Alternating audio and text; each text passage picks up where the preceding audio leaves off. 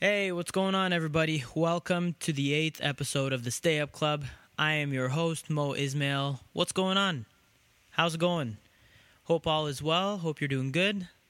I'm doing great myself. Life is good, man. I'm feeling good right now. I'm feeling happy. I just had my taping this past Saturday, which was a huge success. Thank you so much to everybody who came out.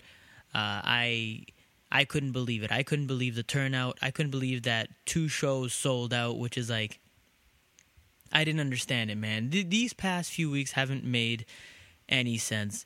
I don't, the amount of support and encouragement and positivity from everybody, it was like, it was unreal. I couldn't believe it, but that was a great night. All the comics on the show absolutely obliterated. They just killed it. Like, I couldn't believe it. Like, I mean, I knew they were talented, but it was just every single comic did so well.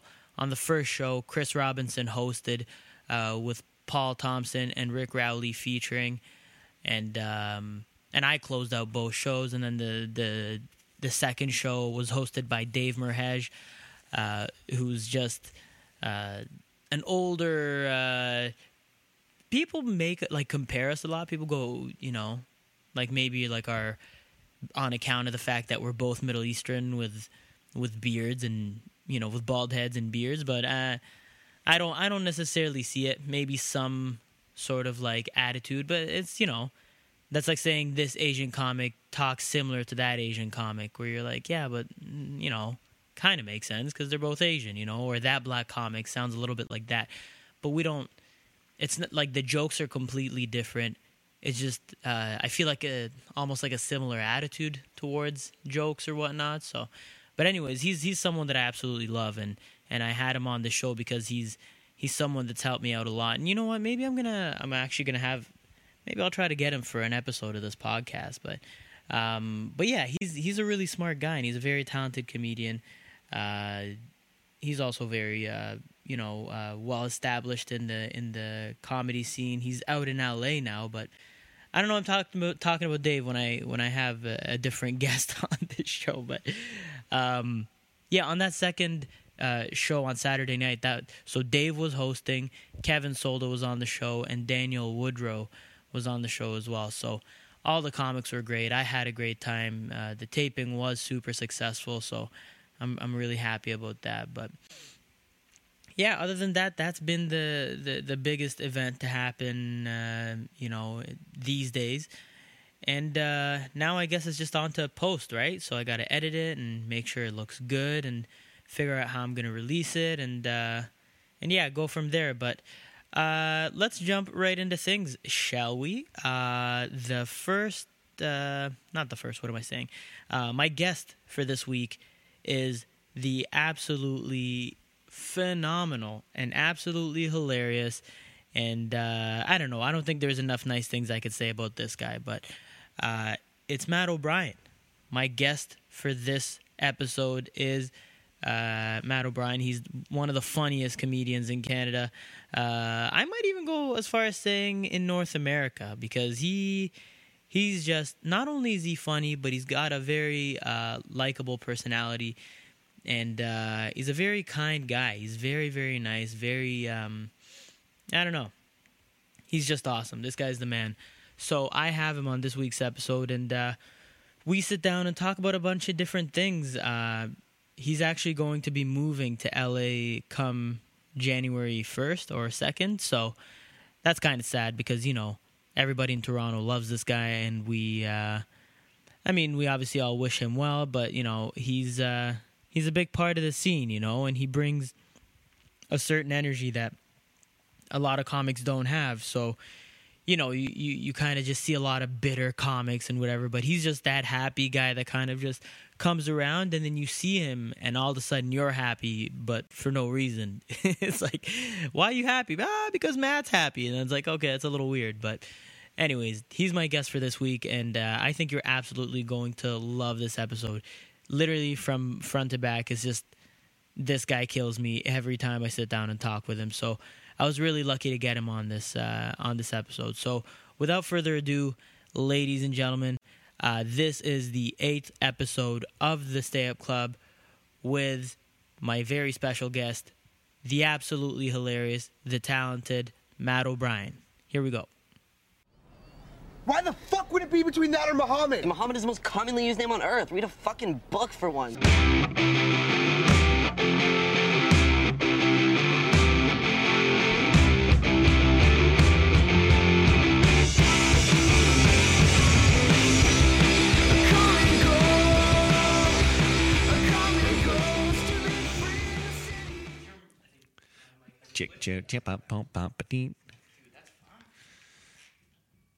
Yeah, so I actually saw him walking down the street the other day. So he's still sulking around town.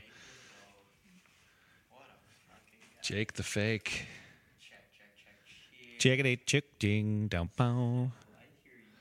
I hear me.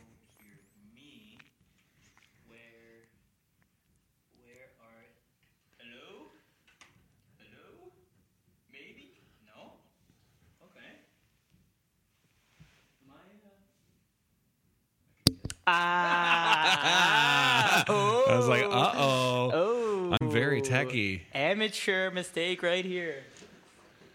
You're like, I couldn't get any sound. Well, yeah, buddy. Yeah, The fucking switch. Is there anything I should know about this podcast? I'm sorry, I don't know anything about it. No, it's just Okay. you. We just fucking talk, man. Oh, yeah. We I just love talk talking. about what. Usually, it's about what keeps you up at night. Like usually, Oh. just issues surrounding any sort of lack of sleep. Okay. But honestly, it just could be about anything. You know what? Let's start with this. Why LA? Ooh. Wait, are you recording right now? Yeah, we're recording, man. This is going? This is going. Oh, my God. Including the question about me asking what's this podcast about? Oh, no. This seems so amateur. That's okay. Hey, that's how I do it. I just kind of start. And I then like we just that. Keep it organic. It's always awkward when you do a radio interview and they're like, hey, welcome back to the show. Ronnie Riggles here. And then you're just kind of staring at him, waiting for him to be like... Give you the cue. Yeah, because I don't talk until my name is heard. Yeah. I've made that mistake a few times with Sirius XM where I talk before and they're like, wait till your name is said and then you talk. Oh, That's how you do no. a show. So that's why I was just being being professional. You're waiting for the jump in? Waiting for the okay. Why LA? Yeah. Well, I think because well, first of all, I think that's the next move to make from Canada. Of course, you go to the States and then you have to choose New York or LA. Yeah. And LA just first of all, the weather. Yeah. I think Oh, God, yeah. I think I've earned some warm weather in my life. I think so. You know, so that was one reason, and then also LA seems to be more of an everything town. So like TV, movies, stand up, everything. So whereas New York is very much like you really got to like you can do more stand up, but it's more of a grind. Yeah. And I mean, there's still film and TV there, but there's a link between both. So I mean, anyone I've talked to, it's like you go to one or the other, doesn't really matter. They're both directly connected. Yeah. So you go back and forth between the two. When was your first visit? To LA? It was in 2000 and where was it? It's probably 6 years ago. Oh wow. Yeah, so Okay. I got flown because I used to work for Apple, so they flew me down to San Francisco for training. Yeah. And then I finagled a way where I could go to LA and they would still pay for everything. Oh, wicked. So I went to LA for a week, and Did you do a bunch of shows, or was that? did you do a bunch of shows? I tried. This was my first LA experience. I went to the Comedy Store on Sunday, which is a potluck night, so they have like 50 comics doing 2 minutes each, and I think they still do it. So I was such a go-getter. I showed up with like a folder with my headshot and a demo CD and everything, and I did my 2 minutes, and there were just other comics, and they were like, "Who is this nerd?" Yeah. Because I'm like I'm swinging for the fences. I'm doing my material. Yeah. And people are like, "What the fuck are you doing? Like, you're not. This is." And then as I'm leaving, I go to the door guy, and I'm like, "Who do I give my headshot and demo tape to?" Yeah. And they just laughed in my face. Oh, and I was no. like, "Okay, Oh, God. maybe don't try so hard down here. Just chill out." So the whole week being in LA, I'm just like, this place is too big. Yeah. It's how does anyone get around? And then you have to drive everywhere. And then, but the only calming thing is still every time I go to LA too, you like come out on the street, and then you see a palm tree, and you're like, "This is nice." Yeah. Like it could be the shittiest street ever, and then you just come out and then see a palm tree, and you're like, "Oh, I'll be okay." Yeah, it makes your day. Yeah. Oh man, that's awesome. So cool. All good. Yeah. Cool, man. So you're moving January 1st? Well, January 2nd, technically. I figure I'll be hungover on the 1st. So it's like, and then it's an 8-hour drive to Chicago. Yeah. Because we're doing the whole drive. We're driving the whole friggin' way. So 8 hours to Chicago, and then where is it? Chicago. We're staying in Graceland in Memphis. Oh, are you? Yeah. No way. Yeah, because we're doing that whole Route 66, like old school. We're going to go to gross diners and go to a desert and stuff. We're going to the Grand Canyon. That's and amazing. Yeah, we're making a real sloppy trip of it. But January, new tax year. That was a big thing for me. I know that's gross, but I'm just going to keep my gum here. Keep your gum wherever you want, buddy. That's good. For the listener, Mo just put his gum in his own butthole.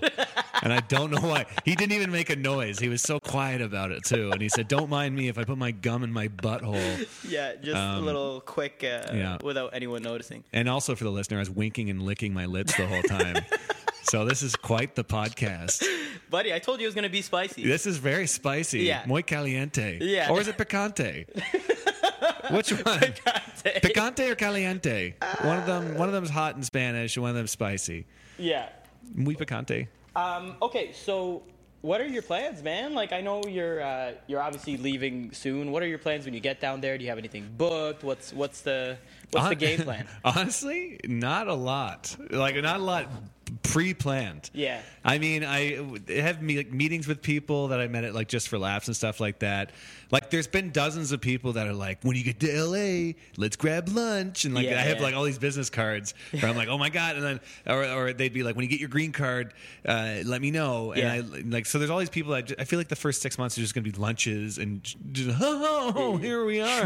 Schmoozing. A lot of schmoozing. And, but I mean, in terms of representation, nothing booked solid yet. Because they all say the same thing. They're all like, "Just talk to us when you're down here." Because nobody believes you when you're like, "Hey, I'm coming to LA." They're like, "Yeah, sure you are." Yeah. Like, especially a Canadian too. Like, one agent I talked to, they're like, "Yeah, a million Canadians say that they're going to move to LA, but it's so hard for us to get visas and stuff like that they don't do it. So they don't believe you until you're there." Huh. So do you get a lot of respect as a Canadian? You know what? It started fading away. The very first time, 6 years ago, I went to LA, and I used to say I was Canadian, and they'd be like, "Oh my God, that's crazy, great." And then every time after that, less and less interest. Really? The more it's just like, yeah, we got tons of Canadians down here. Like, there's so many Canadians that it's less of a, and also it's like, as a Canadian too, I know a couple of comics that do this. They don't really paste that to themselves. Not that they're disgraced to be Canadians, but it's like you become almost like that becomes part of your act. You're like, they're a Canadian comic. And people are like expecting like a flannel, even though I'm wearing flannel right now. Like a flannel lumberjack man coming but up. It's not expected, right? Yeah, it's not expected. So it's, people know that Canadians are friendly and funny. So it's you get a certain amount of respect. But it's like people don't really give a shit anymore. But not more than an American or like a LA native, right? Yeah. Like, you do? Is it more than? I mean, you're more exotic. You're more of an exotic treat, I think, if you're a Canadian. But then, especially in a city like LA, it's like, oh, you're from Canada? Yeah, no one's from here. Oh, okay, so it's like everyone's from somewhere else. Yeah. So that's why it's just a melting pot of people. Is it diverse over there? Like pretty diverse in terms of like people? Oh yeah. There's you name it. You name it, they're there. Yeah, more than Toronto. Yeah. Oh man, I don't know. I mean, obviously, you do see a lot more like Spanish, Mexican people. Yeah. But which is a nice change, you know what I mean? It's very There isn't nice. a lot of Spanish, Latinos. I grew up with a lot of Colombians. Did you? Yeah. Where, in Peterborough? In London, Ontario. Oh, London. Yeah. But aren't you from Peterborough? See, no one knows my origin story Oh, okay. here. Yes. Because I grew up in London, outside of London on a farm for 18 years. Okay. And then moved to Peterborough for like 3 years, and then Oshawa for school for 3 years, and then Toronto. What'd you do in Oshawa? What school? I went to Durham College for broadcasting. Wow. Oh, yeah. Buddy, did you finish? I finished it, baby. Nice. Honors. Yeah. So on. I started doing stand-up in my last year of college. Okay. And then I was like, oh, man, I want to do this more than what I have paid all this money for. Yeah, so, yeah. I mean, broadcasting, it works for stand-up. I have a diploma in broadcasting as well. Well, there you go. Seneca College. Hey, that's the one I applied to and didn't get into. That's what Durham College is for. Yeah, they waitlisted me, and then on the day that the school was supposed to start, they're like, "Hey, so do you want in?" And I was like, "I didn't know I was accepted. Like, so you can just come and start school." And I was like, "But I don't have any money." Like, and then they kind of did the whole OSAP, you know, loan thing, and I was like, waitlist you to get into a college? Like, come on, dude, it was and the program was such a waste. It was such a waste because if you're looking to get into TV and broadcasting, you could literally just walk into any TV station and be like, "Hey, can I just intern?" Oh, 100%, and they'll take you. Oh yeah. So like college is not. I mean, it might give you a little bit of an insight, but all in all, it's just like something you can learn within like a day that they stretch out to like 2 years. Dude, my first year in broadcasting, there was a photography class, and they taught us dark room. Like how to make film in dark rooms. How to hang out in a dark room. How to hang out in a dark room. But like that old school dark room film processing. Yeah. They taught us that. And I'm like, why the hell would you do that? And they're like, this room's closing next year. Like it's not going to be here. I'm like, well, why the hell are we learning this? I'm paying like $3,000 to $4,000 to do this. Get the hell out of here. Oh God. It wasn't a total waste of time, but it was like, it was definitely something to do for 3 years. Did you do any TV jobs after that? Yeah, I worked at MTV Live for like 8 months. It was an unpaid internship, so I just worked until I ran out of money. Yeah, and which was amazing. And it was so much fun. Like it was when Darren Jones hosted. Oh, wicked! And Paul the intern, and then I got in there pretty well, like so much that I was on the Hills after show for a few episodes. Oh shit! Like Okay, that stupid show, The Hills. The after show. Yeah, because I was interning, and then they looked at me and they're like, "Wouldn't it be funny if Matt was on the Hills after show?" Because I was like, "Buddy, I watched the show." Like me and my college buddies, we would watch the Hills for some reason, and then so I remember I poked my head in a meeting about the Hills after show, and I had all these like correct answers and facts, and they're like, "Can we put this guy on the Hills after show?" Yeah. So on the Hills after show, like it was all these like fashion conscious people. And then me, like dressed like I am now, and I'm like, this flannel and flip flops. Yeah, flannel and flip flops. This guy got socks. it was a weird time. Yeah. Oh my God, that's amazing. So did you feel like that helped you comedically in any way, like in your comedic career? Oh yeah, I mean, getting to know like TV and stuff. It's funny because I actually like helped set up like the Comedy Now specials. Too, really? Because they were filmed in the same studio. Yeah, so I remember that Masonic, right? The Masonic Temple, yeah. And I remember setting them up because I just started comedy at the time, and I'm like, I got to know how it was set up and how it like worked and everything, and I was like, I was almost depressed because I was like, now I'm never gonna do one of these because what are the odds that somebody that previously set up a Comedy Now does a Comedy Now, and so.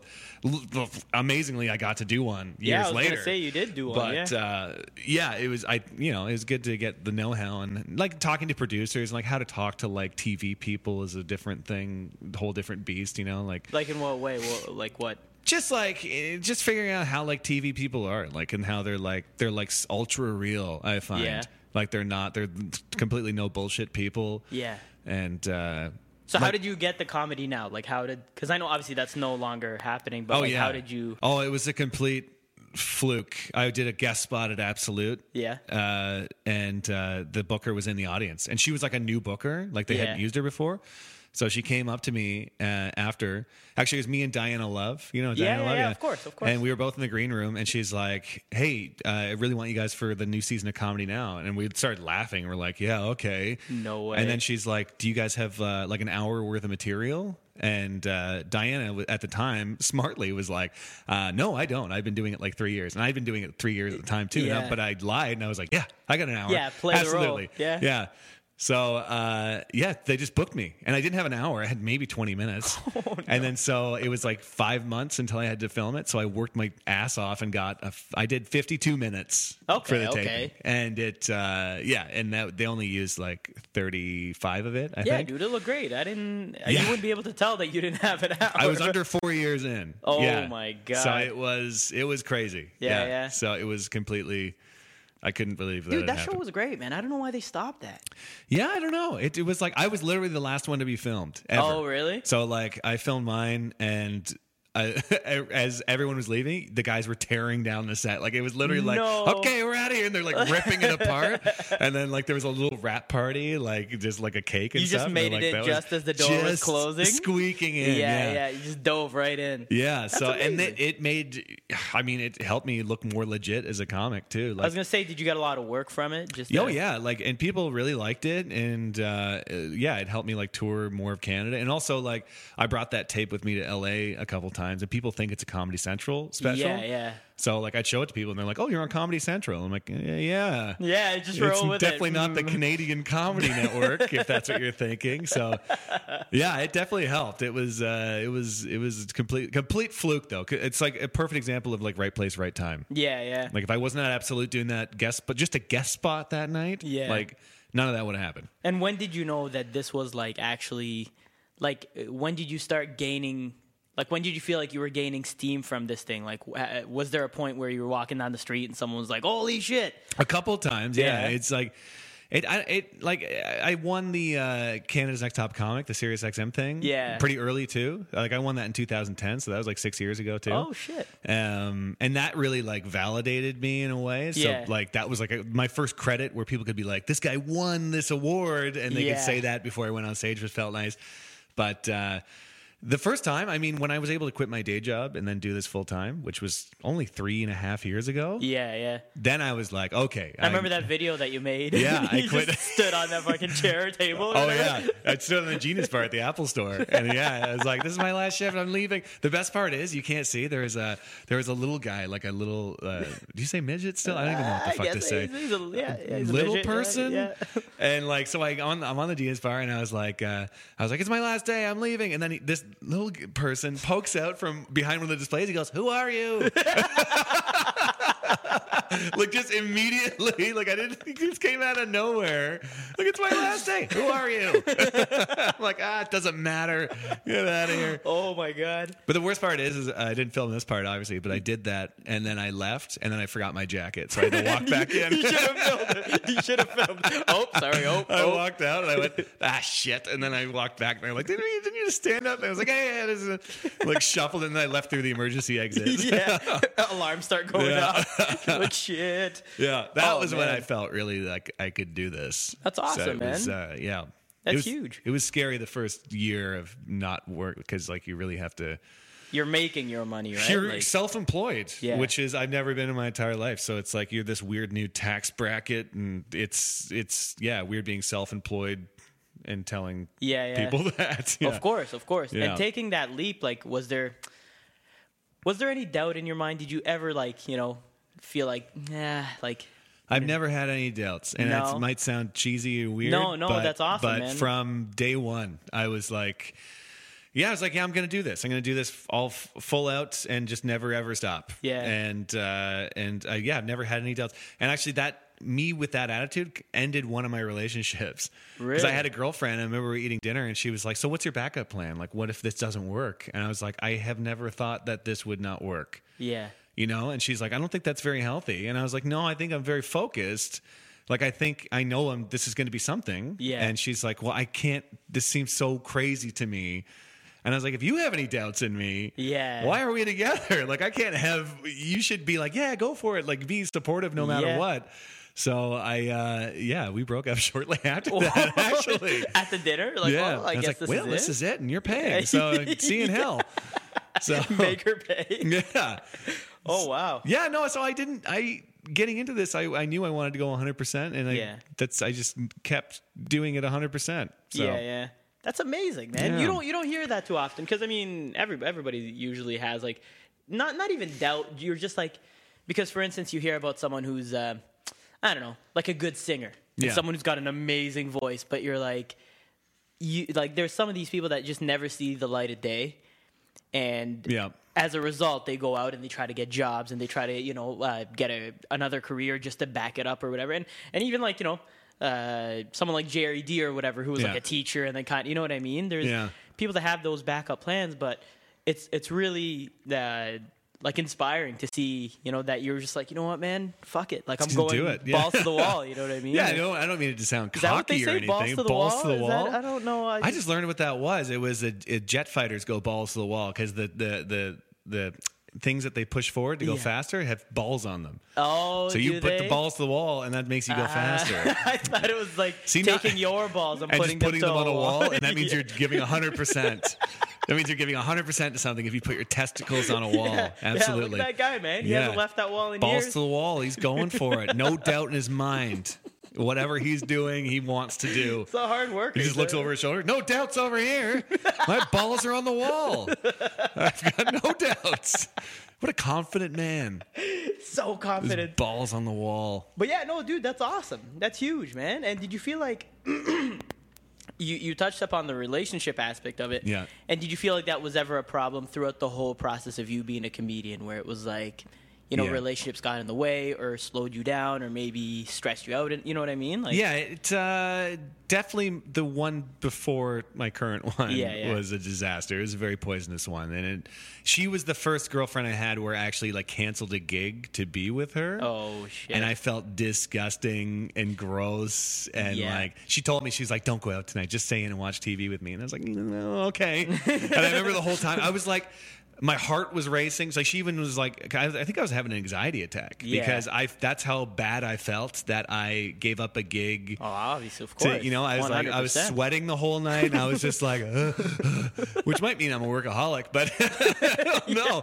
But yeah, I got to do a set at Sonic. Yeah, it was a real lowbrow gig. It was just standing on a picnic table in the park. I wasn't even getting paid. So yeah, I mean, every relationship up to my current one there was problems with, like, I remember the one before that, she told me, she was like, I understand stand-up's number one, I'll gladly be number two. And in my head, I'm like, you're going to regret saying that. Absolutely, 100%. And she did when it was like Valentine's Day and I got a last minute club booking. And it was like we just had dinner and I was like, okay, I have to go to this club. Like, I never perform at this club. And I was new at the time. So I was like, I have to go. And she was like, this is the worst. Why are you doing this? I was like, well, you remember what you said with you know, I have to go. So it was, I don't know if it really got in the way, but it definitely pissed off some women that I was with.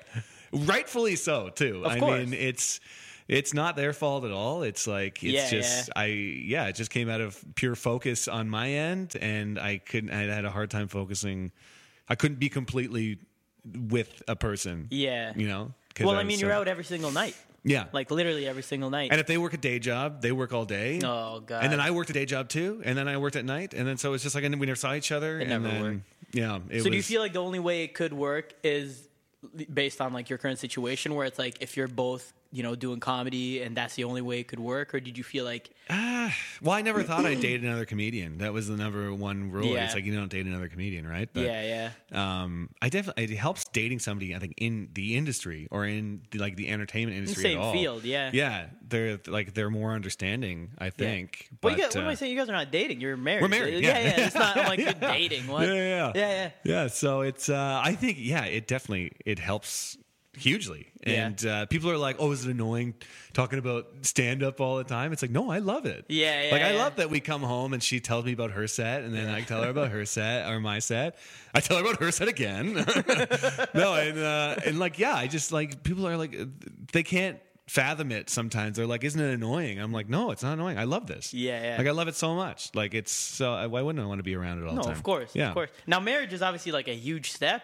Yeah. How did this come about? How did you feel? I mean, obviously, you know how it came about, but like, how did you feel like that ever generated, like, because it's a big, as a comedian, you're not a very committed individual. Like, you know, like from show to show, and you're running around, you're never in one spot. So how did that make you feel, taking that big leap and just saying, like, you know what? Yeah, let's fucking do this. Like, how? Yeah, it was like, I haven't really been a marriage thinker guy for a while, but we were talking about moving to LA, and then once it really started getting the ball rolling, we're like shit, we're going to be together. Like there's no, I'm not going to be with anybody else, and you're not going to be with it. So, like, let's do it while we're here and while we have family here, and you know, like, both of our parents would love to see us married, and you know, and we're like, let's get fucking married. Like, it was a very, like, last minute like kind of thing. Spur of the moment. It. We're like, let's fucking do it. Like, let's just do it. And yeah, we just had a super small little wedding. It's amazing. And how long were you guys together for before that? Like over 6 years. Oh yeah, okay. So I it's mean, perfect. Yeah, it was one of those things where it wasn't like, it was like, it was going to happen eventually anyway. Yeah. So I was like, why not do it? And then, like, we're still going to like once we get more money, we're gonna have like a bigger wedding party type thing. But we just wanted to do it before we moved, and then just have some family here and stuff. And Of course. yeah. But what about kids? Oof, not anytime soon. But I'm you sure know what? everybody asked that question. Yeah, right? yeah. But my ideas on kids have changed in the last few months. They have. Oh, absolutely. I held. Do you know Rhiannon Archer? Yeah. She just had a baby. Yeah. She's a comedian friend of ours. Yeah. And I held it for the first time, and it clicked immediately. I was like, shit. I get it. Yeah. Oh my god! Like the kid was all about me. Like it was so like it was laughing at me. I was like, oh my god! And that's when I was like, yes, I definitely want one. Yeah. Like one kid. Yeah. I don't see more than one. No, you're not gonna do more than don't. one. I just want you gotta one. do even numbers, dude. I You gotta don't do. know. That's You know, we'll see. I mean, one is you get that only child syndrome, right? It's spoiled. Yeah. Too big Christmas. Yeah. Yeah. The Christmases are too big for that kid. Yeah. That's what it was. That was every only child growing up in school. They're like, oh man, your Christmas was huge. Like, are you fucking kidding me? You got gifts for all of us. Yeah. Like, it was the worst. oh my god. So yeah, I don't know. Maybe after having one that'll change too. I don't know. But but that was the first time in my life where I'm like, holy shit, my attitude can change so quickly. Yeah. Like in terms of something like that. Well, it's like, a big step, man. It's not light, and but like I know, like Chris, just had a kid as well. Yeah. Oh yeah. Well, both Chris's just had a kid. Chris Locke and Chris Robinson, right? Every Chris in Toronto has a kid now. Yeah, it's just a prerequisite for being a Chris. But you want to be a Chris, huh? You have a kid? You're like, take this baby. Yeah. But you notice the dynamic change, and you notice the mentality and the attitude and all that, and it's impressive, man. It's respectable because I never saw Chris Robinson as someone who would have a kid, to be honest. Not in a million years. Right. Right. At least not in the next 15 years. But and then I went to go see him with when he just had his kid, and when his girl just had his when Chris just had the kid, and he was just he was super fatherly and.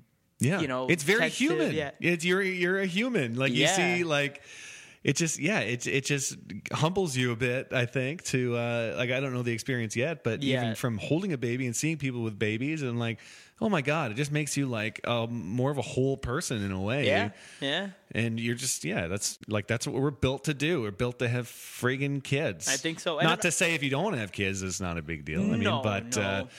But I can absolutely see the draw to having a kid. It brings out a different side in you, I think. Yeah. And I think it's just in the same way that girls have, they say, oh my God, she's getting the baby fever or whatever. Yeah. It's I think guys kind of get it too. We just don't talk about it. Oh yeah, we're not running through a meadow and screaming it and spinning. I want a baby so bad. I'm having a baby. Let me have a baby with you. Oh my God. So dude, how many years have you been in stand-up now? You've been at this for a while now. Yeah, I started in 2007. Nice. So it'll be almost 10 years. Yeah. Which is funny because when I first started, I was like, in 5 years, I'll be in LA. And then now it's 10 years. I'm like, sometimes your plans aren't completely realistic. You got to double them, yeah. But yeah, almost 10 years. And how did you get into stand-up? What made you do it? I literally, I loved it my whole life. I mean, watching it and stuff. It never seemed like an option as a career. I'm like, I don't even know how you get into that. It doesn't make any sense. So that's why I went to broadcasting school, and I remember this is a big thing that I feel a few comics won't admit. I remember watching Dane Cook for the first time. Yeah. And he was the first young comic that I saw doing it. And as much as I didn't really like his material or whatever, but you got to admit when I saw him for the first time, I was like, oh my God, I didn't know young people could do this. I thought you had to be old and have a tie, and I thought that was stand up. And then you see this young guy doing it, and that was what planted the idea. I was like, absolutely. I was like, holy shit, young people could do this. So then, I mean, that was still 4 or 5 years before I started, but and then I just did amateur night in Toronto here once, and then I was like, this is what I want to do, and then. Moved to Toronto, and then I told myself, go out every single night, and I did it, and I'm still doing it. So, until now, it hasn't stopped. Yeah, so I mean, it's gotten better now. I do less really shitty open mics. Of course. I'll still drift in and out of them. But, well, dude, that Dane Cook's first 2 specials were incredible. What is it? Harmful of Swallows and Retaliation. Yeah. Those two are amazing, Yeah. man. He was hilarious. And then by the third one, people were already laughing before he would tell the joke, and you're like, this guy's already up there. Like, he's not really. Yeah. I went to go see him live at the ACC. Oh, did you? Me and a buddy went because I was just fascinated by him. I was just like, of course. Because again, with the whole being a young, hip, I've never seen comedy be so young and hip before. Yeah. And I'm sure it's what the same thing that like Eddie Murphy did in the 80s, where you see a young hip guy and you're just like, holy shit. Like, and I was repulsed by the audience because they were all just mouthing his jokes with him. Oh my God. And like yelling his jokes. And then he got people on stage to finish his jokes for him. Like he's like, so who wants to do the Kool-Aid Man joke? And then like 7 people came up and did it. Yeah. And I was like, I don't know if this is stand up, but but it's cool what you're doing. It's more of like a comedy concert. Yeah, that's what it was. It was a circular stage too, so it was just kind of there. And then I was like, okay, this is you can be really popular and young, do that. And then the first time I went to a club, I was like, oh, this is more stand up. Yeah, for me. So. No, for sure. So was there growing up? Were you always the class clown? Were you? Yeah, I was always wanted attention. I was super shy, but I wanted people to laugh. Yeah. So like, it's. I was always like, I remember my dad always used humor as a thing at home. So I remember just watching him and he'd be funny. And then whatever problem was happening at the time, people forgot about it. So then I learned that quality very quickly. And my sisters hated me for it, where like, if I was about to get in trouble, I'd be funny about something. My parents would be like, get out of here. You got out of it. And my sister would be like, what the hell? He just made you laugh and you got away with shit. I'm like, I learned that very early. You make somebody laugh, you can get away with a lot of shit. Yeah, that's true. And so I goof off in school a little bit, and I was never really popular, but I was just kind of floating around the middle kind of thing. And then I started I actually just hung out with him again on the weekend, but my buddy Brian Hunter, who was a big clown, and started hanging out with him in high school, and we were just two fucking idiots together. And he really brought it out in me. I always think of him as the origin of it. And he just influenced. And I remember talking to him about it too. And I'm like, we got to do stand up. Let's me and you do stand up. There's always another person. And unfortunately he didn't, get into it, but he still comes to my shows when I go to London and everything. And and then I just always wanted to be a funny person, I think. Will I answer the question properly? I don't remember what the question was. No, it's just how, you being a class clown and whatnot. Tell me about this. You've obviously been doing this almost 10 years. Worst bomb in those 10 years? I would have said the first time I did, remember there was a show at this bar called McVeigh's. And it was the one by Gerard and it's actually where they filmed Boondock Saints. That was my first ever bomb. Wow. Was there, and I remember I filmed it and everything. I put it on YouTube at one time too, because I just had no stand-up videos. So I was like, "Here's me doing stand-up," and people are like, "You're not getting laughs," and I got 0 laughs. I got 0 laughs the whole night, but I was smiling the whole time because I was conscious of it. I was like self-aware. I'm like, "Oh my god!" In my head, I remember being like, "Holy shit, you're bombing." This is what a bomb is. And I came off smiling. I know. I was still so excited. And people were like, "Oh, that was rough." I was like, "Yeah, I know. Right? That's what a bomb feels like." And so that was bad, but I was self-aware. Actually, last year was my worst bomb. Last year. And this is it scared me the most is because it was how recent it was. And it was a showcase for all the festivals at Yuck Yucks. Oh, my God. I had to go up first. And, I had my set or whatever that I worked on because you prepare for those festival showcases.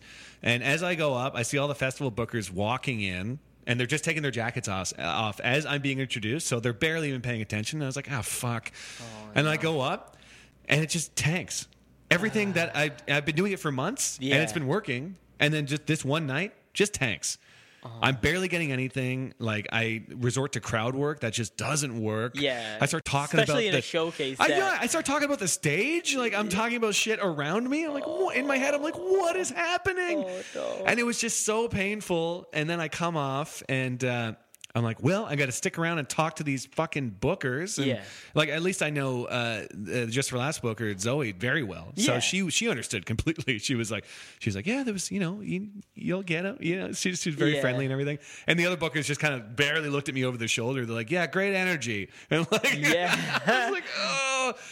And it just stuck with me. I was depressed for like a week, like a whole week. I could barely go to shows and stuff. And like, it was just because I've been doing this almost 9 years. Yeah. What the fuck? You can still bomb that hard after 9 years? And it just didn't make any sense to me. But it was like very humbling, and I learned a lot from it. Did you get booked on any I booked for Just for Laughs anyway. That's when I was like, oh, none of this matters. None of this fucking matters. Because it helped that Zoe came to a show at Yuck's the week after, and I did the same set, and it worked. And then she saw me, and she kind of hit me on the shoulder. She goes, see? And I'm like, yes. You're like, see what? Yeah, tell your friends, please. Tell the other festival bookers. So like, and especially after I booked Just for Laughs, that was my second time there, and I was like, oh yeah, so the showcase, whatever, nothing matters. This is all just do it, and then whatever happens. Was Just for Laughs your first festival? That was the first one. I mean, I didn't pay to be on. I've done like the LA Comedy Festival and the San Francisco Sketch Fest. All I had to pay my own way down there, obviously, which was but they were very fun festivals. But Just for Laughs is the first big one where it's like, we're flying you out, like you get a hotel, you get all this everything. Shit. So the first time going there was crazy. I was gonna ask what was that like? It was just, I'd never been to it because I always refused. Like, I gotten invites to hang out with people there, and I'm like, I'm not hanging out. It's if you're not doing anything. Like if you're like a golfer, and I'm not hanging out at the PGA fucking tour, you know? Just being there, and then like I remember we got there kind of late, and then in the hotel room I opened up the blinds. And it was like a classic like movie thing. I opened up, it was like bang, like coming up from the wind. You could see the street, and it was all like right. You could see the whole festival. I was like, oh my god, what am I doing here? Yeah. It was crazy. And then you just walking around the hotel, and you just see all the like Bill Burrs is just like lounging, and just like all these people are just hanging out. And it's my god. Yeah, that's why the second time was actually more fun than the first, because the first was just overwhelming. How do you keep your cool? Like, how do you? I just didn't talk to anybody. I just didn't. Oh my god, like, dude! I would lose my shit. Oh, it was stupid. Yeah, like the first time. Yeah, you could tell like every first timer was just acclimating to that, like trying to figure out. I don't know. I just kind of hung back. How do you act? Like if I'm walking in a lobby and I see Bill Burr sitting there, I'm losing my shit. It was like, I saw Mike Birbiglia. I was wasted, and we kind of cut past each other in a doorway, and I grabbed his shoulder, and I was like, I think you're really great. And then he was like, oh, thanks. And I was like, I fucked that up. When in hindsight, he doesn't remember it at all. Yeah. But it's like talking to these comics too. It's like, I just don't. Are they all in the same hotel?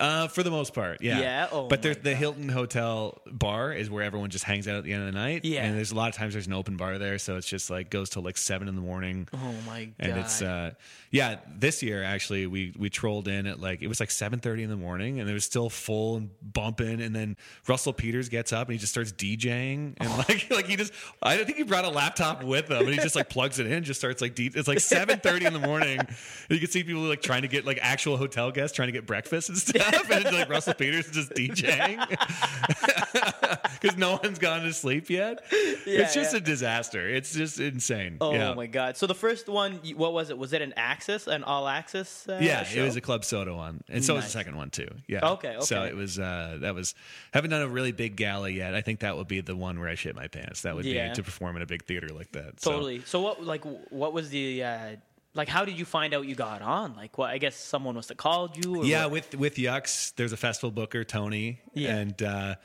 just do the showcase, and you don't find out till months and months later. So, you know what his phone number looks like. So you see it. I saw it on my phone, and I was like, "Oh, he never calls me. This is so weird." Right. And he's always very coy about it too. He's like, "Hey, how are you? You good?" And I'm like, "Yeah, are you good? What's happening?" He's like, "Oh yeah, beautiful day." And he's like, "I got a little call," and then you're like shitting your pants. And he's like, "You got Just for Laughs." And then, oh my god, the first time I was like almost weeping, and like Julia was there, and she's like jumping up and down. And I'm like, "Oh my god," just because you never think it'll like happen. And like, right. It was. And then Zoe had my phone number. She texted me after too, because for independent comics, she calls them directly, but for Yucks comics, you get a call from Tony. So she's like, I wish I could have given you that call. So it's get a call. You just get a call and they tell you, and then you find out the details later. And were your parents always on board with you being a comic? Were they always on board, or did they ever want you to? Since day one. Yeah. Never swayed. They had the same attitude I had completely. They're like, yeah, you're going to do this. I'm like, yeah, I'm going to do this. They're just completely, literally everything in my life. Like, I've never had those parents that doubted me at all. Like, they've been 100% supportive. So I really can't. Like, even when I was down on myself, starting out doing comedy, as much as my parents didn't understand it at all, they're like, yeah, you just got to keep doing it. Just keep working and something will happen. And I'm like, okay.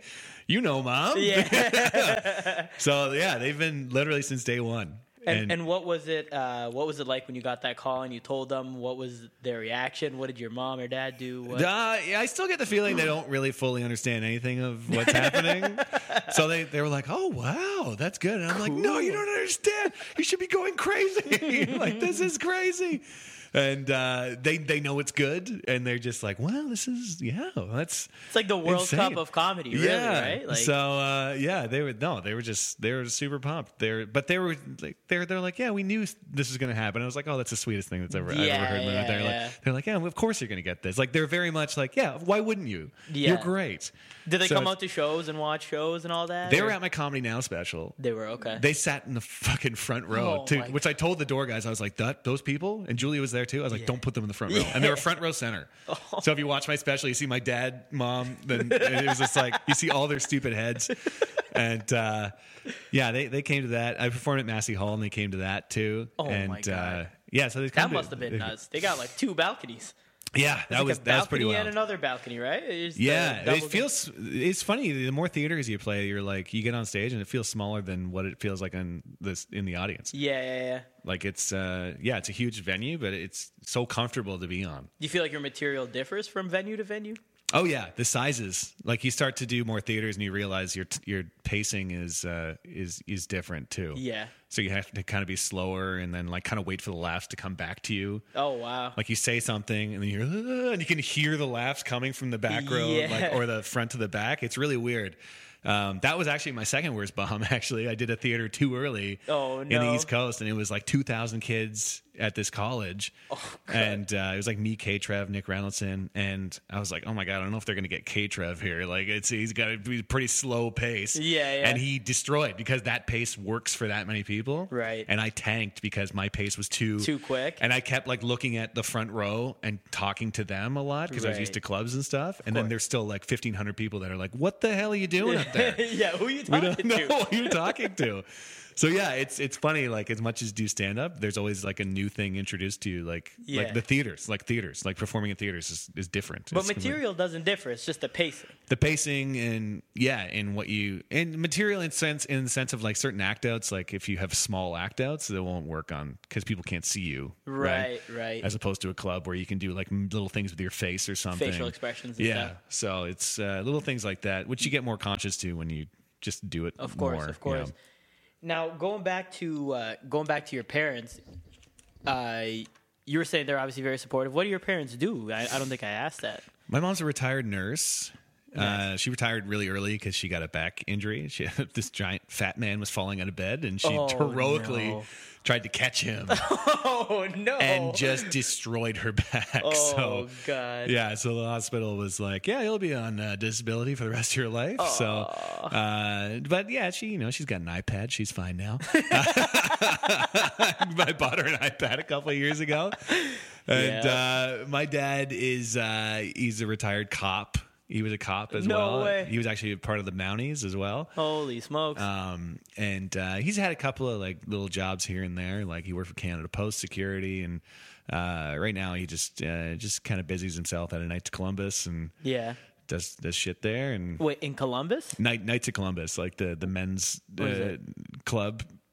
You know Knights of Columbus? No, I don't. It's like do you know what Shriners are? No. Oh fuck. How do you describe Knights of Columbus? It's like, do you know the episode of Simpsons with the Stonecutters? Yeah, like a Legion? Like a Legion, yeah. Oh, okay, all right. Yeah, so he's part of the Knights of Columbus, and it's like he does charity stuff and like event planning and stuff like that. So and your sister, you have one or two sisters? 2 older sisters. Okay. Yeah. And no brothers? Half brother. Okay. Yeah, which I found out when I was like 12. What? My mom literally came in and she was like, you got a half brother and he's coming to visit this afternoon. And I was like, I thought she was joking the whole time. And I was like, oh my God. And then this man shows up. He was like 30 at the time. And he's like, he has my face, but he's an adult. And I was like, what the hell is happening? And then, yeah, I guess my mom had a kid when she was in high school and gave it up, had to give it for adoption. Right. And he tracked her down. So like I talk to him every now and then. But Nice. And what do your sisters do? My oldest sister actually has a disability. She has like a learning disability. She's a little autistic as well. So she actually works at a movie theater. She lived her whole life, and doctors were like, she probably won't be able to work because she can't really grasp certain things.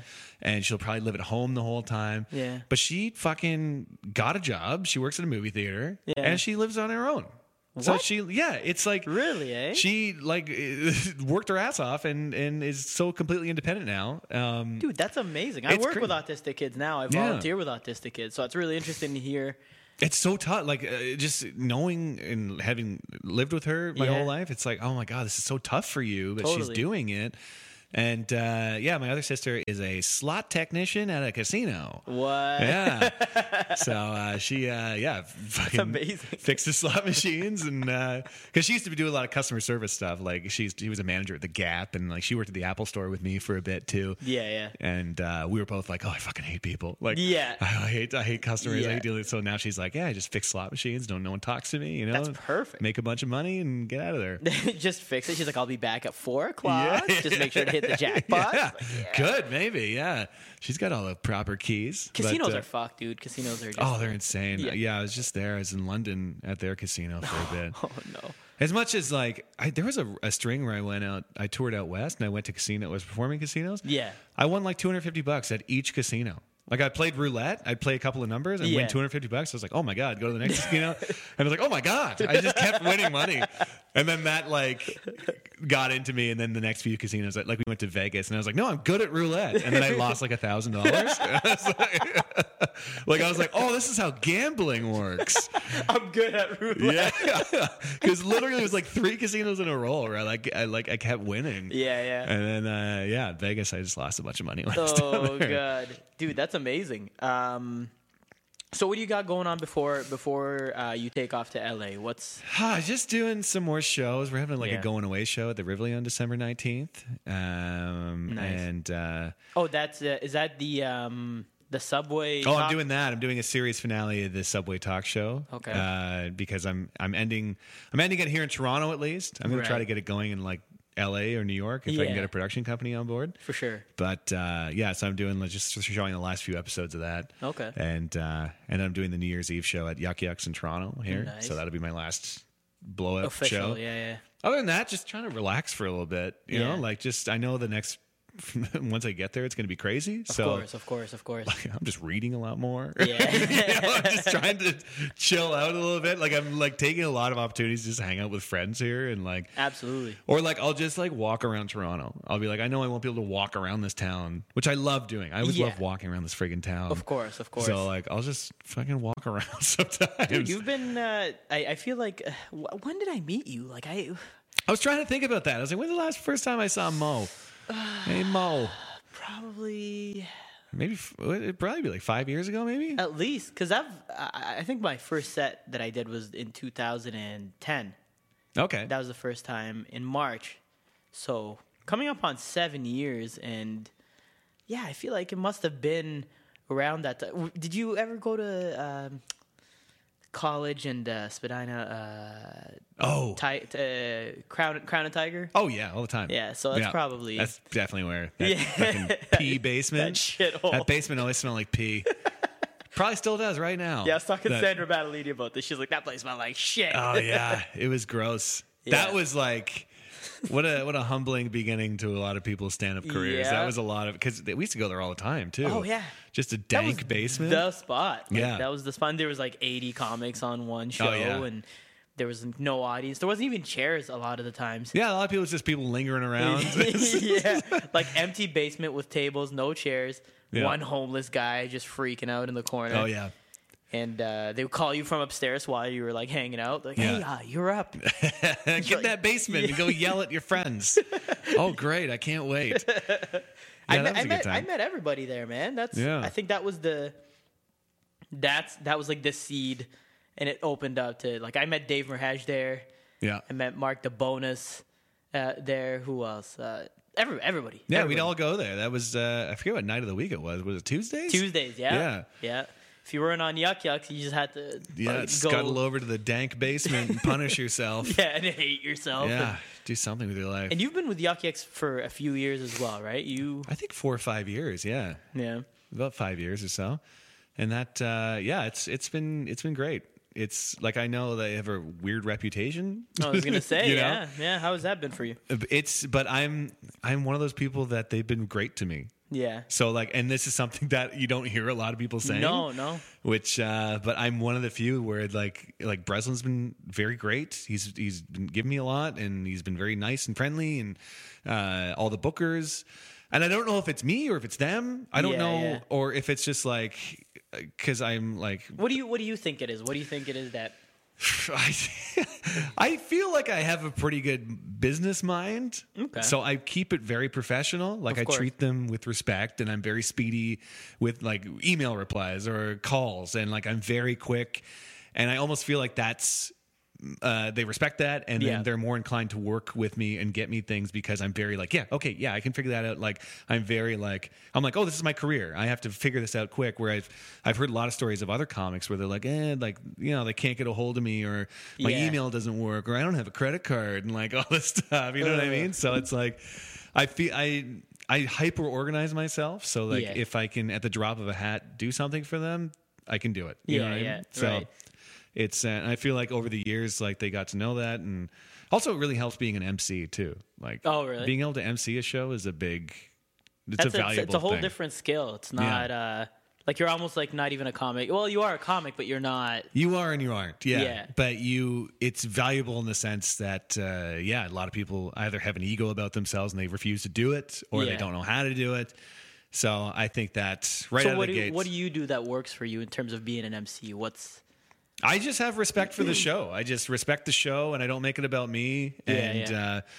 I just do a lot of crowd work. It's very much like, improv. It's basically an improv set for me, at least. Like I always wanted to do improv, but I never wanted to do it. So, you know what I mean? So I treat an MC set like I'm doing improv or whatever. So I just kind of riff off the top and just kind of keep it really light and keep the show rolling, right? Keep it really tight and give everyone appropriate credits and stuff like that. And just don't make it about you. And then people really, respect that. And did you ever take any improv classes? Or? No. I mean, I did one improv show once because a girl on my softball team, I play on a comedy softball league. Yeah. She was like, I need somebody for this improv show tonight. I was like, actually not doing anything. I was like, I'll fucking do it. I don't know. And I just could not there was improv people are too friendly. Yeah. Like before the show, like they're in a huddle. They're like, here we go, gang. Let's do this. And they're like, woo! Like they're cheering. And I'm like outside the circle. I'm like, can we just get in there? And and then every like improv game, like I just broke the fourth wall and just like made fun of the audience. And I was like, are you fucking like exactly what you're not supposed to do? Yeah. Like I would laugh at the other people because I'm like, this is so stupid. Like you look so stupid. It was just so bad.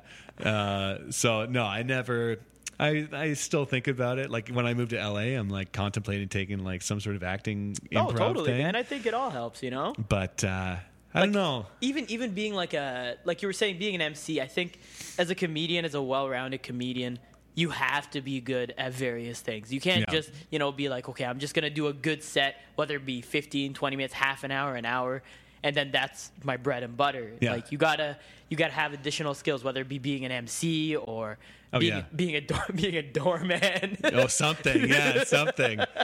Well, especially nowadays with stand-up, I feel like the audiences they want something off the cuff. Like anytime I do a set. And then that's the first thing people come up to me. They're like, I remember my agent first came out to see me do stand-up. She's like, oh, my God, the stuff off the top. Was that you just talking? Yeah. And, like, she was blown away. She's like, oh, my God, that was funny, and you were just talking, and it seemed like it was so on the spot. And I was like, yeah, it was. And did you like any of the pre-written jokes? Oh, yeah, those were great. But, the stuff off the top. So and it's what people remember the most. Yeah. Especially when you do, like, a lot of, like, Legion halls and small town gigs. Like, they love when you make it so personalized and, like, like Yeah. it really sticks with them, and it really makes it more of like, oh, this show is just happening tonight, and it's never happened before. So I don't know. I like that. I like making it unique. Did you feel like your experience from going across Canada doing comedy, did that how did that contribute to you being a better comic? Well, the city's different. Yeah. In a way. I mean, as much as like first time I performed in Calgary, I was like, oh, this feels like Peterborough a little bit. And it kind of does. You kind of find the connections there in that sense. You're like, oh, it's a little bit different. And then you're like, oh, Vancouver is very like, very PC and very like they're hard to get laughs out there. Really? I found that. Wow, Yeah, okay. I was like, oh, you're very like. It's like performing at the Rivoli, kind of. Oh, wow. Only as a city, right? Yeah. And then, when I started like touring like around like the San Francisco Bay Area too, like you get a bunch of different. Yeah, it's just there's so many different people everywhere, and then just finding out what they like and what the references are, and it's crazy. It's what makes a better comic. Obviously, the more you get out. But there. you don't necessarily change your jokes. You kind of just cater them more to that audience, or do you change your set altogether? Well, my first big lesson was when I was in San Francisco, and I made a reference to a Joe Louis on stage. Yeah. And I had no idea that was just a Canadian thing. What is it? And it was like Joe Louis was like the punchline of this stupid joke. It was a stupid joke. It got a little bit of a laugh up here, and it got zero. I was actually performing at the Purple Onion in San Francisco. I was like, oh shit. I was like, why didn't that work? I just asked the audience. They're like, what the fuck's a Joe Louis? And I was like, oh, you guys don't have that down here. Like I should have said Twinkie or something. Yeah. So it's like you learn weird shit like that. Oh and like, God. It's so weird. But I mean, and then that's the challenge is trying to find jokes that are so universal to all these people everywhere, you know? But it's it's traveling. What are some of these some of these smaller places that you've performed in? Like what's like one of the smallest places in Canada that you've never really heard of? Oh God. I think I've performed in every small town in Ontario at least. Wow, okay. Like I was outside of Halliburton, and I remember I stopped in the Dairy Queen to get a burger, which was a mistake. I've never had a burger at Dairy Queen. That's the last time I ever had one. And I stopped in there, and then the cook looks up and he goes, "Hey, Matt O'Brien." And I was like, "Uh-huh." And he goes, "Yeah, you're a comedian. You performed here last year." And I was like, "Oh shit, am I really? I performed at this many small towns. I'm repeating these shitty small towns." He's like, "Let me give you a cone on the house." I got a free cone out of it. Oh shit. But I performed at just a lot of weird. I was in Medicine Hat too. Alberta. Yeah. That was a pretty weird experience too. I did like 2 shows there, and it was like a blizzard, and there was like no one came out. And, no. Yeah, but they were like really excited to be like the few people that were there. They really liked it. Yeah. But the San Francisco Bay Area was really weird too, because there's a lot of weird little small towns. Like you go San Francisco, you go Oakland. There's like Lodi, California. There's there's wine country, and like there's a lot of diverse weird people out there. But you're saying is it really PC out there? Or? Yeah, it's it varied. Like San Francisco was very like it felt like they'd seen a lot of comedy already. So you're like, oh, you got to have something really fresh out here. Yeah. But then you go to a small town like Lodi or like Milpitas, and Milpitas. Doesn't it sound disgusting? Yeah. Oh God, that's where I had my breakdown. Actually, I had a breakdown in Milpitas because I was in the San Francisco comedy competition and I got knocked out on the first week. Oh, by God. 0.2 points. The point system is crazy. And I started immediately, John Hastings was there. He saw me. I went white. I just went pale white, and then went out, bought a pack of cigarettes. I hadn't smoked in years. Just smoked the whole pack. Drove to Milpitas. I just started driving. Like I just went to Milpitas. I saw a hotel was cheap. Checked into a hotel and and then there was a Dave & Buster's like across the street, and I just got fucking hammered by myself at a Dave & Buster's and played arcades like for a full day. It was, I just had a mild breakdown in Milpitas. Oh, no. And then flew back to Canada. And everyone's like, what the hell happened to you? What was it? What caused you the breakdown? What was it? Just getting knocked out? I just was so emotionally invested in that competition. What was it? Was it the not Seattle? It was the San Francisco Comedy Competition, which is an affiliate of that competition. Okay. But it was just so stressful. It's just you perform in a lot of weird small towns, and the scoring system, like you come in, you do a set, and then you find out if you win that night. And then you come in for your next set the next day, and you see this like chart with all these like numbers that are affiliated with your set and how you did. Okay. And just looking at other people's numbers, and like the numbers really got in my head. I was like, oh my God, I didn't get enough applause points for that one joke I did. Wow. And it's just like, and then you get that final set, you get an extra point if the audience applauds for more than 5 seconds. Okay. Which is insane. So the host will come out and be like, Matt O'Brien, everybody. And then he'll literally count with his hand, like 1, 2, 3. And then that final set, he got up to 4 and they just stopped clapping. And he's like, oh, your last comic won't be awarded the applause point. And like, if I got that point, I would have gotten through to the next week. Oh my God. So yeah, that was my fucking breakdown. I was like, what other points? So applause is one. Like it was like applause. It was audience reaction. It was like creativity. Like it's like joke originality, and then like the judges for these things. A lot of them were just like local firefighters. So we're like, you know, or like our local radio DJ that no one's heard of. Oh, so buddy, radio guys are the worst. Oh God. So like you see these judges and you're like, I'm not. You already don't think I'm funny. Yeah, like, yeah. So it was the most stressful thing I've ever done, but I don't regret it. Like it really calloused me up a lot. Yeah. So tell me this. Aside from that breakdown, tell me about other things that like what's something else that's happened during whether it be your comedy career or just life in general that has caused you to just fucking not necessarily lose it, but just. You're like, I can't stop thinking about this. You know what I mean? Oh, God. I try not to let a lot of things bother me. How? Almost too passive, I find. Yeah. Like, I don't try to dwell on things. It annoys my wife a lot, too, because she's like, you're very like... Oh, everything's gonna be fine. We'll figure it out. Like, like she's literally like, "Can you stop saying we'll figure it out?" Because I'm like, "Well, we will." Yeah. Because what else are we gonna do? We'll figure it out. Yeah. Things that really bother me. I mean, I'll still get really bummed out if I have a bad set. Yeah. That'll keep me up. Like I'll literally wake up out of a dead sleep and be like, "Oh God, that one joke."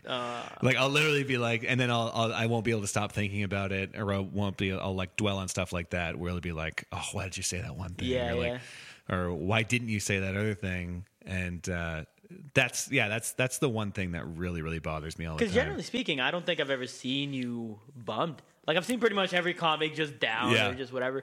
I'm like, Matt's one of those guys that's always been, like, happy 100% of the times. And I don't think I've ever seen you necessarily, like, complain or... I try not to complain. I keep it private. That's the thing. I don't want to... My thoughts are I don't want to burden other people with me being bummed out or being in a shitty mood. So I'm like... I don't even know if that's healthy or not, but I was like, I'm like, if I'm in a shitty mood, I'll go away for a bit. I'll be in a shitty mood. I'll talk to my wife about it. It's not like I'll shut myself out, but I'll be like, maybe I just want to be around people for a bit. Yeah. And then, but I honestly have a hard time not being in a good mood when I'm like doing stand up or doing anything related to it. Of course. So like the people at Yucks, they hate me for that. Like I'll show up to host like a Thursday, and they're like, why are you so fucking happy all the time? I was like, because I'm fucking doing this. This is great. It's my dream. Especially now, whereas like where I'm like making a living off of it, right? So it's I just have a hard time not being positive. Oh, there's people coming in. Hello. Oh no, you can use that room. I think we're just recording a thing. Hello. Oh, yeah, we're just recording a thing. It's that's okay. That's okay. No problem. That's all right. Okay, let's go.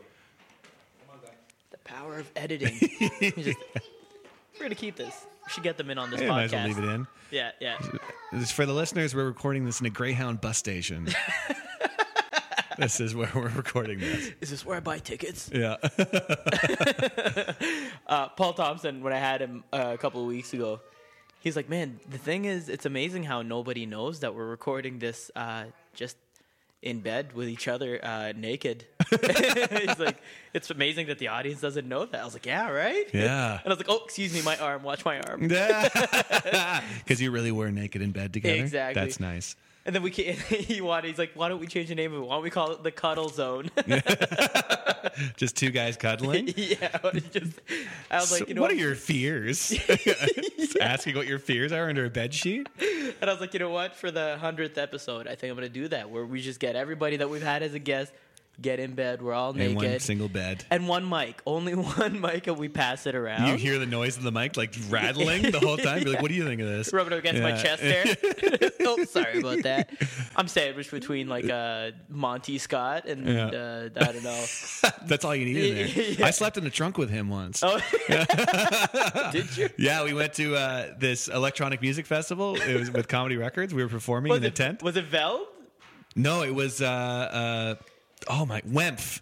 Yeah, Wempf. Okay. Wempf, yeah. and it was me, Monty, Tim Golden, Barry Taylor. Yeah. And that's the first time I did mushrooms. And so we all did a bunch of mushrooms. Yeah. And we're at this fucking electronic music festival. It's just a nightmare by the end of it. We're like, oh my God, this is too intense.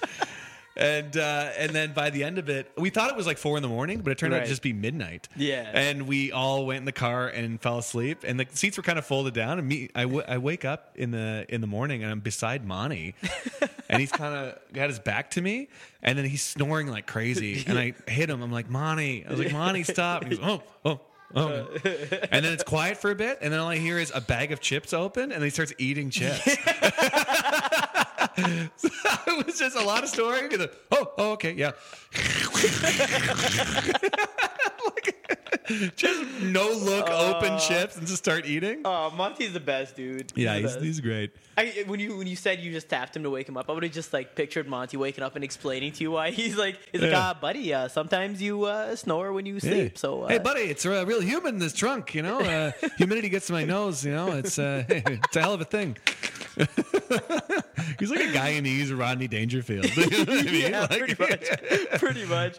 Oh my God. Well, dude, thanks again for doing this podcast, man. Oh, thanks for having me on this. Yeah, man. Best of luck out in LA, and fuck, man, come back and visit. I don't know when that's gonna happen. I'm sure I will. sometime I'll be soon, back and please. forth. Yeah.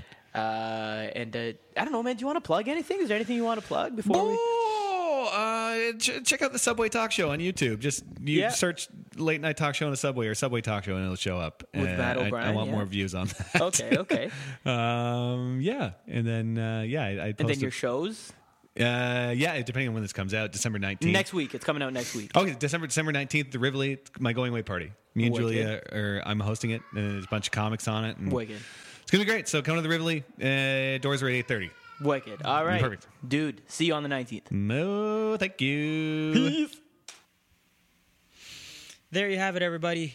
The 8th episode of the Stay Up Club with my special guest, Matt O'Brien. Huge thank you to Matt for sitting down and having this chat with us. It was really nice to have him on the show.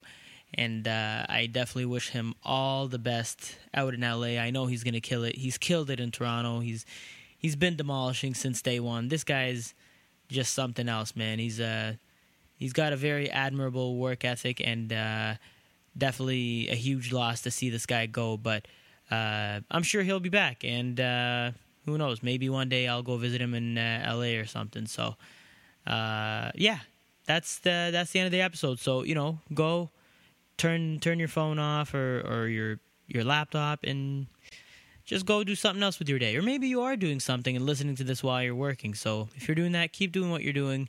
And tune in next week as I try to release these every week. And I'll have a new guest. Who knows who it's going to be. You know what?